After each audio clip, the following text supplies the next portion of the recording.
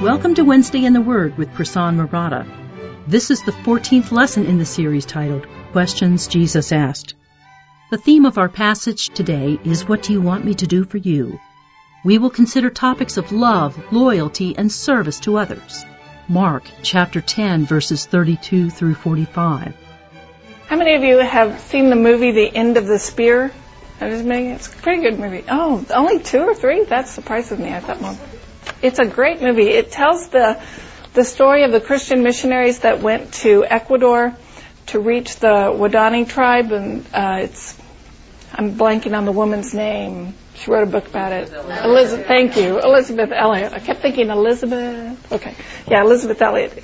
Anyway, the tribe was marked by revenge killing, and after the original missionaries go there, they are speared to death, and after that event, their widows and children move in to the tribe that had killed their husbands and fathers to teach them about God.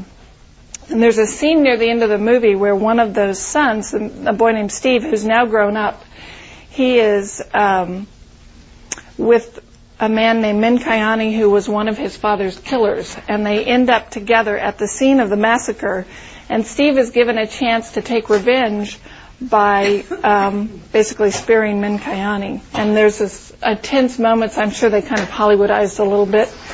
After some soul searching, he throws down his spear and he says, "No one took my father's life, he gave it." And that's the theme of our passage today, that laying down your life. We're going to look at Mark chapter 10, and the question, we've been going through the Gospel of Mark, looking at the places where Jesus asked a question, and today the question is, what do you want me to do for you? Jesus speaking, what do you want me to do for you? So, and the question is, do you want him to make you great? And the answer, surprisingly enough, is he will make you great, but greatness is not what we expect. Greatness is the way of the cross. Greatness is not how many people serve you, but how many people you serve. And so greatness is not demanding love and loyalty and service. It is giving and serving and caring for others to the point of giving your life. So we're coming to the end, just to put this back in the context of the whole book. The section from Mark chapter 8:27 to the end of chapter 10 has sometimes been called the way section by scholars, because Jesus spends a lot of time teaching them the way of the cross. And you'll recall that the Gospel of Mark is divided roughly in 2 sections. The first 8 chapters deal with the miracles and the teachings of Jesus, which point to who he is. And it culminates in chapter 8 with Peter's confession, "Who are you? You are the Christ." And that's the theme, who is Jesus? From the end of chapter 8 on, the theme shifts a little bit to what he came to do. And this re-education of the way of the Messiah, or what he came to do, is the major theme from the second half of the book. And this is kind of, so we're in the second half, this is kind of the end of the first major division in the second half. So in the first 8 chapters, they learn who Jesus is, and now they're learning what he came to do.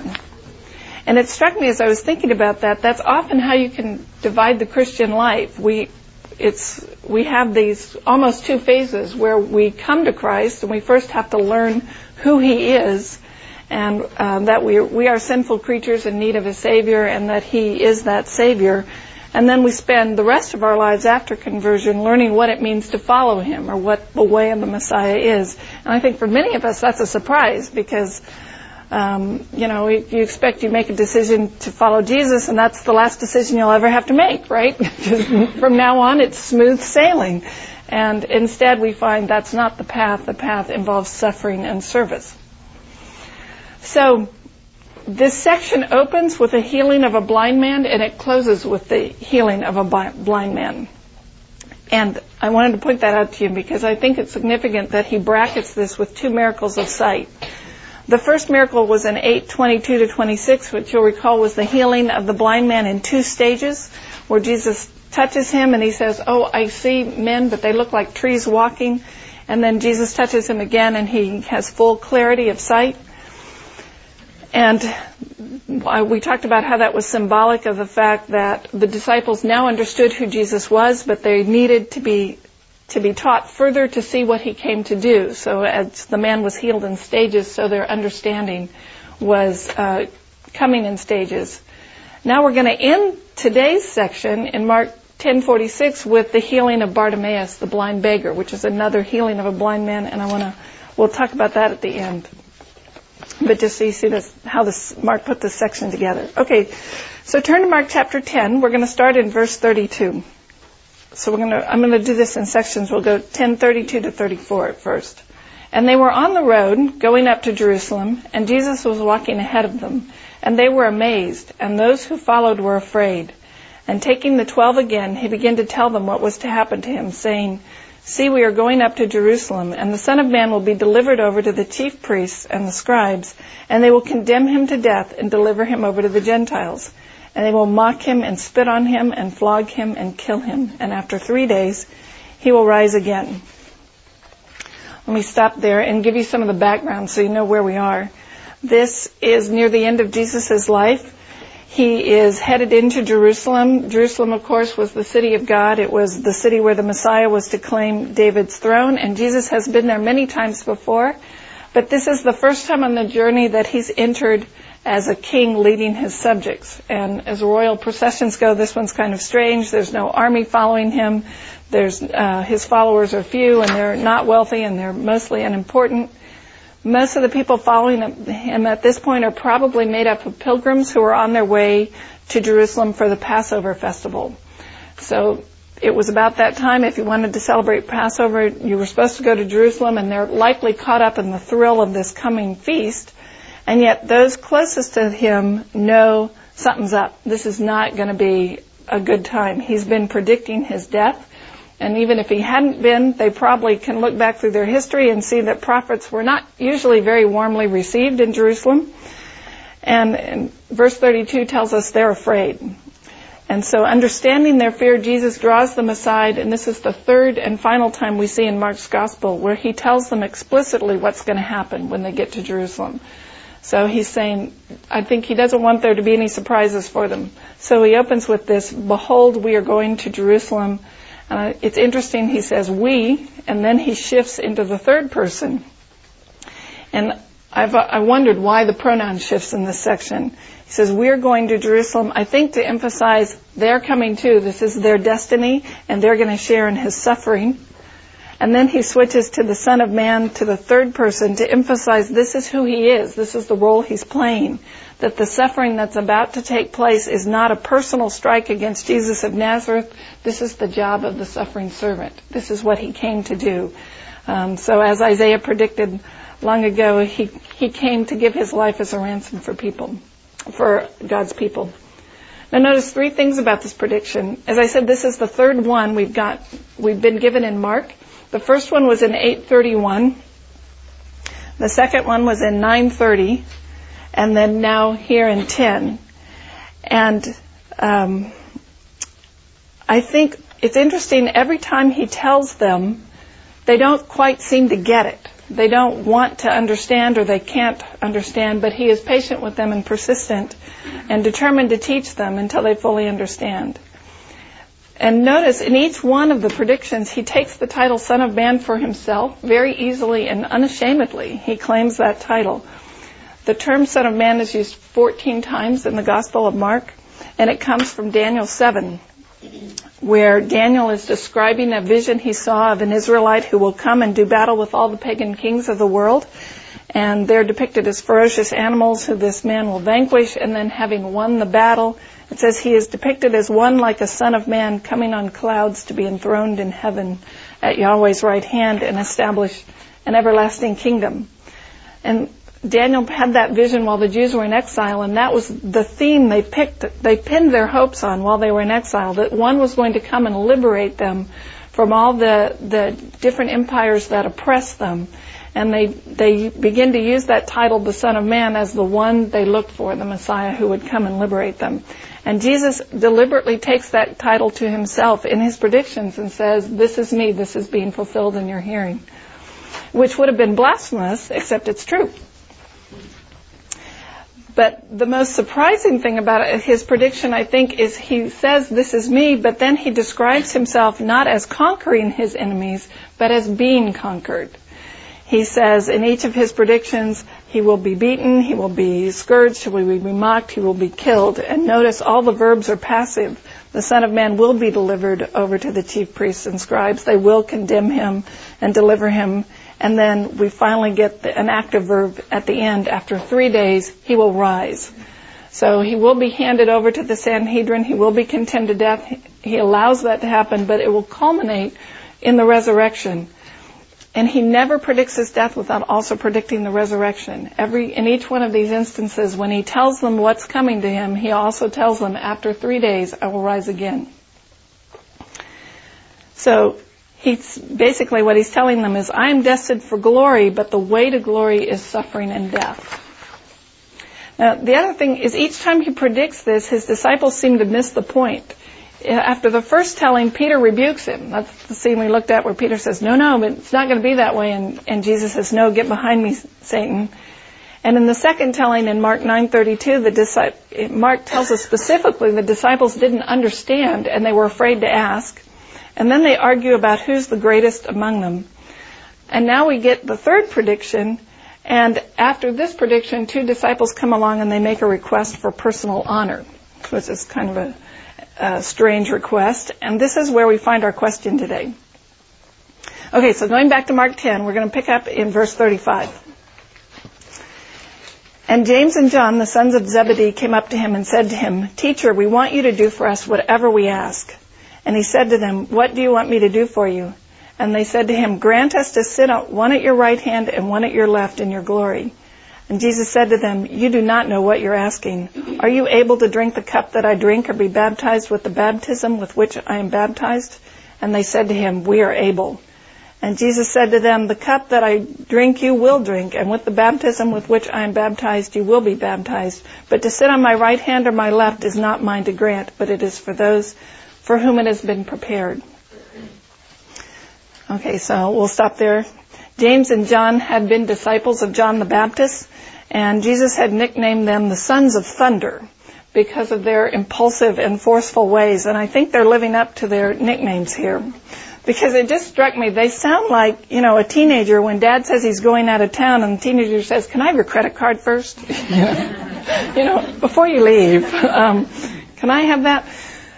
It's like, we want you to do whatever we ask. And Jesus is not going to be manipulated into that. He says, What do you want me to do for you?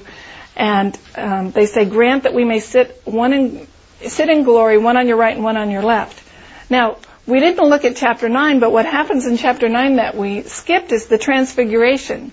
So they had just seen Jesus, John did, James had probably been told, they had seen Jesus glorified. And he's been predicting what's going to happen in Jerusalem, and he's been predicting the cross and his resurrection. So I think their mindset is, okay, we've got this window of opportunity now to ask. Let's ask while the asking's good, before the stock goes public or something, Matthew tells us that their mother made the request on their behalf, but Jesus, in both Matthew and Mark, he responds directly to the disciples. So it's clear he's aware they're the ones that put her up to it. And then the fact that they sent their mother and that they asked first arouses jealousy in the other 10. And we'll get to that in a minute. But I have to wonder if this was not a painful request for Jesus, because he's just said he's going to be killed and flogged and spit on and mocked, and they say, oh, well, can we sit on your right and your left? I mean, it's kind of like your best friend saying, oh, I have cancer, and you say, oh, can I have your pearl necklace? It's kind of like, it's not quite the thing to ask. Now, it's interesting, given that situation, that Jesus doesn't condemn them. His response shows no hint of rebuke. And I was trying to figure out why, and I think it's because their motives are mixed. I think they truly love Jesus. But like most of us, we love Jesus, but we have these mixed motives. We're not quite through the selfishness yet. So shortly before this incident, this is recorded in Matthew 19, Jesus tells them, this is Matthew 19:28, I tell you the truth, At the renewal of all things, when the Son of Man sits on his glorious throne, you who have followed me will also sit on 12 thrones, judging the 12 tribes of Israel. So he's promised them that they're going to sit on 12 thrones in glory, and they believe him. And that's a good thing. They have faith. He said he's going to be risen in 3 days, and he's going to be given the kingdom, and he's the Messiah, and they believe him. And in that, I think their motives are good. This is evidence of their faith, because why would this poor Galilean, who's a carpenter and of no noble birth, and why would this be the Messiah? He's promised them glory, and they're just saying, okay, well, as long as we're going to sit on these thrones anyway, we have the right and the left? I think their request is based both on faith and a little bit of self-centeredness.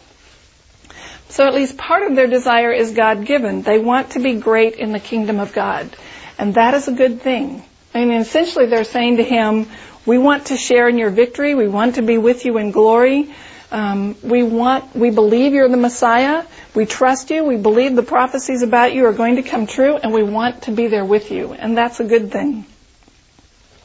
Paul writes in Romans 2:6, he will render to each one according to his work. To those who by patience and well-doing seek for glory and honor and immortality, he will give eternal life. But for those who are self-seeking and do not obey the truth, but obey unrighteousness, there will be wrath and fury. One of the interesting things about that statement is Paul assumes all of us are seeking for glory, honor, and immortality, that that's what we were built for. That's part of the human quest.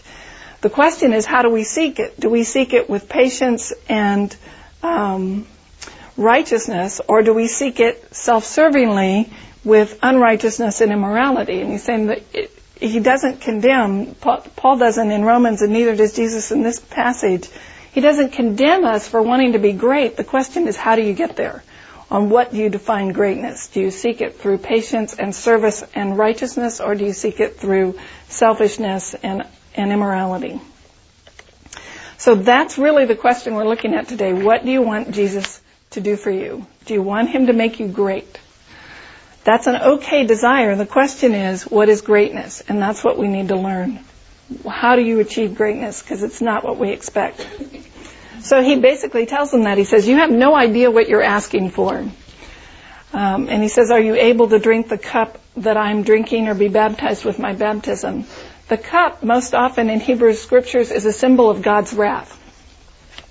And there are pictures in the Old Testament of God's enemies drinking from the cup, and they drink just a few sips and they're staggered. They're just knocked out by drinking just a few sips of his wrath. In Psalm 75:8 it says, in the hand of the Lord is a cup full of foaming wine mixed with spices. He pours it out, and all the wicked of the earth drink it down to the very dregs. And when drained, then this cup it consumes them and utterly. And I think that's the image Jesus is using. Are you willing to drink the cup of God's wrath, which is what he does for us by laying down his life? And the thought agonizes him. It crushes him, as we're going to look at when we look at his struggle in the garden, not next week, it's in a couple weeks. So he's asking, are you able to drink that cup? Are you able to follow me in this way of suffering and tasting God's wrath? And then similarly, the other image he uses, can you undergo my baptism? To us, baptism is a religious word, but at the time Jesus used it, it was not a religious word. It was just an ordinary word, and it meant to place one thing in another. It was used most often of shipbuilders when they took a ship out of dry dock and they placed it in the water. They baptized it, and that's where the term comes from. Or when you took something and you put it underneath the water, you baptized it. So it was almost had the meaning of submerge. And that's the image I think he's giving them. Are you prepared to be basically drowned with the sorrows he's going to be drowned with, or that humiliation? And they respond probably naively, but also somewhat courageously, oh yes, we can do that. And he says, you can, and in fact they do. They both eventually found it. We're told that James was among one of the first Christian martyrs. That's in Acts 12. And John, according to tradition, lived out his final years as a prisoner in exile on an island, the island of Patmos. So they both ended up suffering for their beliefs and for Jesus' sake. So they will drink his cup of suffering. And Jesus goes on to say, no, but sitting at my right and left, that's not mine to give. Now, part of what that implies, I think, for us is that sufferings have a purpose. And it's easy to lose sight of that. The sorrows of this life, I think, have eternal significance in the age to come. And I think what he's implying here is glory is not a commodity that's a prize to be won, but it's something we gain from this long process of purifying our soul. Do you view your sorrows in that light? I mean, do you look at them and think, every blow to the heart or every false accusation or every painful memory or trial or failure, that's part of what God's using to shape you for glory? I think that's what this text implies. Paul confirms it in 2 Corinthians 4. This is 4:17. He says, For momentary light affliction is producing for us an eternal weight of glory far beyond all comparison. And his point in that section is, your sufferings now are preparing you for glory. This is the way of the Messiah. He came to suffer and die for us, and that's the path we follow in. So Jesus is basically saying to them, I intend for you to be great. You will be greater than you even long to be, but what you don't understand is that greatness is the cross. Greatness is suffering. Okay, let's look at the final section then in verse 41. And when the 10 heard it, they began to be indignant at James and John, I think because they were upset that they didn't think of this first. And Jesus called them to him and said to them, You know that those who are considered rulers of the Gentiles lord it over them, and their great ones exercise authority over them. But it shall not be so among you. But whoever would be great among you must be your servant, and whoever would be first among you must be slave of all. For even the Son of Man came not to be served, but to serve, and to give his life as a ransom for many. So the 10 get indignant. They, I think, are upset that they didn't think of asking Jesus first for this. And if there's a point back in chapter 9 where they're arguing about who among them is the greatest. So I think there's a sense in which each of them wanted to be on Jesus' right and left hand, but somehow James and John managed to get there first. But Jesus doesn't condemn them for that. Instead, he corrects their understanding. He says, you don't know what you're asking, but I'm going to tell you. The way to be great, the way to attain what you desire is through serving. So he tells them, he contrasts the Gentiles, which in this context I think he means basically unbelievers, people who don't follow God. They measure their greatness by the distance between them and their subordinates. How many people can you command? Or how many people can you control or dominate? Or when you make a decision, how many people jump to follow it and carry it out? And that's what we think of greatness. And the disciples would have been familiar with that, because when the Roman emperor spoke, armies moved throughout the world. And when they enacted a law in the capital of Rome, then they levied a tax in Galilee. He had tremendous power of the few over the many. And that's what the idea of greatness was. And he says, you don't understand. Greatness in the kingdom of God is not measured by how many people serve you. Greatness in the kingdom of God is measured by how much you voluntarily serve. So he's contrasting this ruling over versus serving under. And that's what his point is, that we think greatness is ruling over, but greatness in God's kingdom is serving under. Unless we miss the point, he adds in verse 45 the word slave of all. This was the most despicable, this was like the lowest social caste you could get. So he's saying, if you want to be great, you have to take the bottom of the barrel. This is the slave of all, the lowest social caste you could get. And to follow it up, then he says, even the Son of Man. So the person we would think, the person at the top of the pyramid, the Messiah, the one who's going to sit on the throne and rule over God's kingdom forever, even he is the one who came to serve and not to be served. So he's giving them an example. I was thinking about this, and it's interesting to note how many slaves came to Christianity in the early days of the church. And they were very influential in spreading the gospel, because many of them were pressed into service in these wealthy Roman households where they were given the task of educating the children. So what did they teach them? They taught them Christianity and righteousness. And numerous slaves took advantage of that. And notice in Acts, when the disciples, they're not the religious authorities of the day. They don't have any religious power. They don't have seminary degrees. They didn't study with the biggest rabbis, and yet they spread the gospel sometimes, often from prison, and that's where they do some of their best work. And then you get this contrast where 300 years later, Constantine, the emperor, pronounces Christianity the official religion of the empire, and that's kind of the beginning of the end. It's a death blow to it, but God chose to spread through the lowest.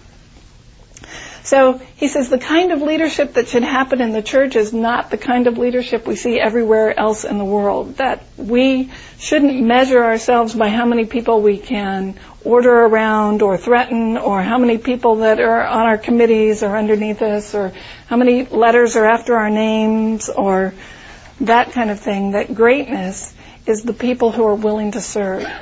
Now, I think this ought to be a very encouraging lecture to most women in general, mothers in particularly, because for the most part, women take the less glamorous jobs. They're the ones who are behind the scenes and not necessarily up front.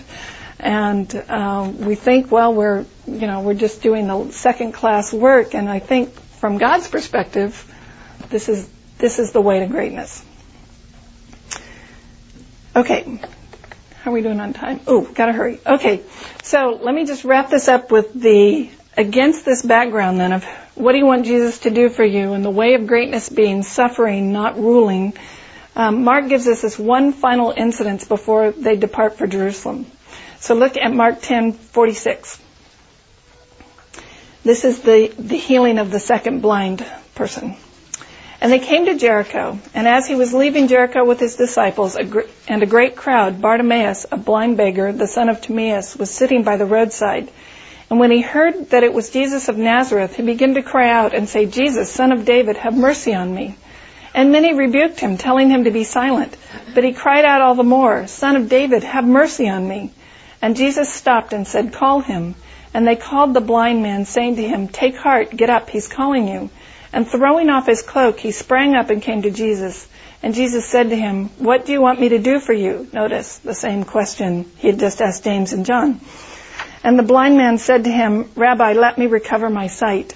And Jesus said to him, "Go your way, your faith has made you well." And immediately he recovered his sight and followed him on the way.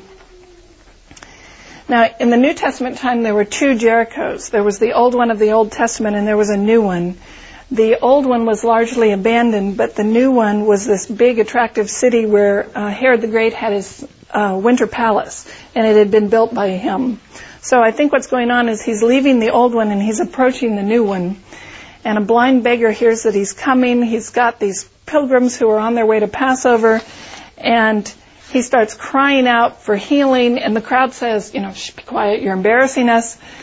And he just calls all the more. And then to everyone's amazement, Jesus stops and calls for him.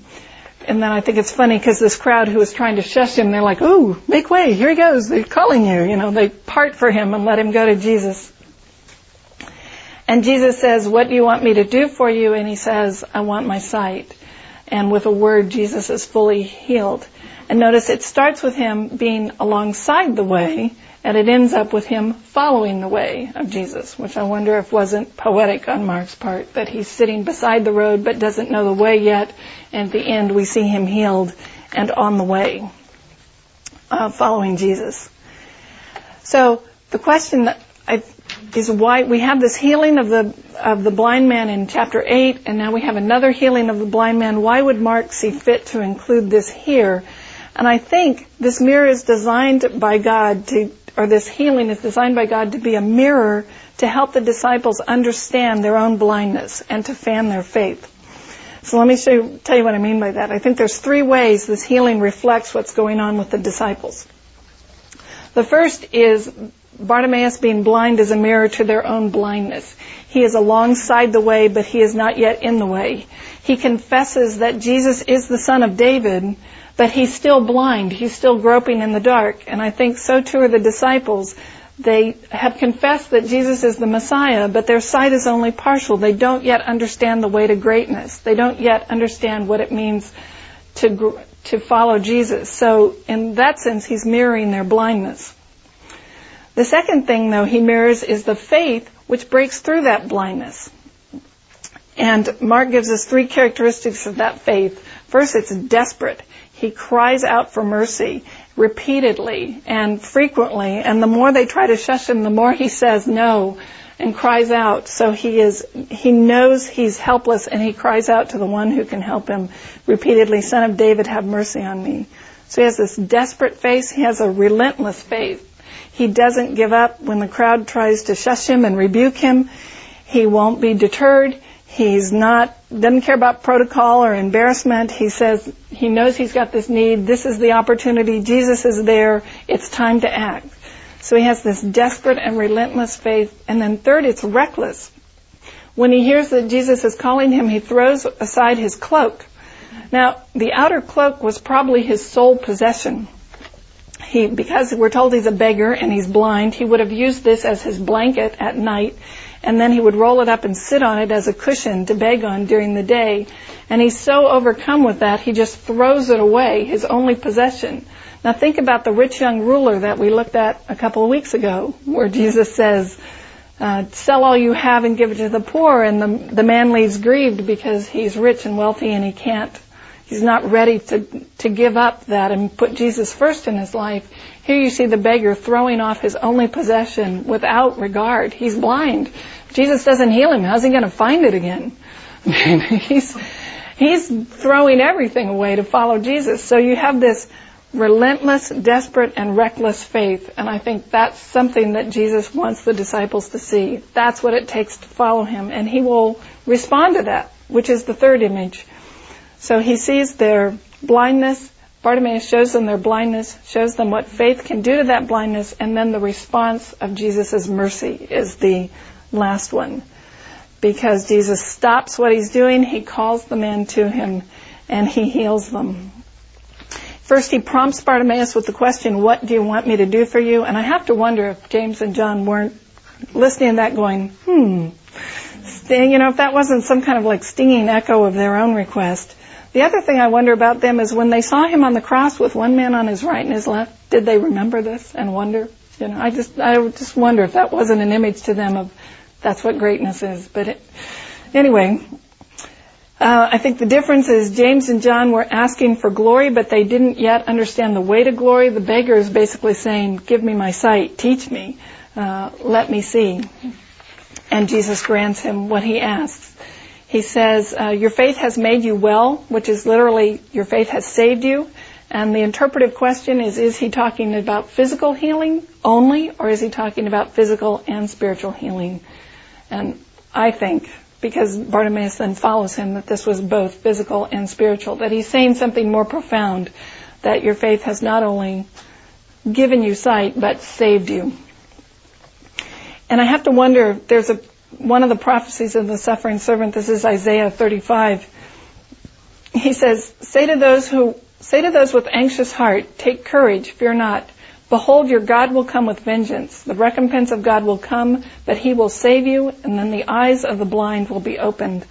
I wonder if that wasn't in Jesus' mind, that this is the day the eyes of the blind will be opened, that they will be given sight, that God is coming to save them.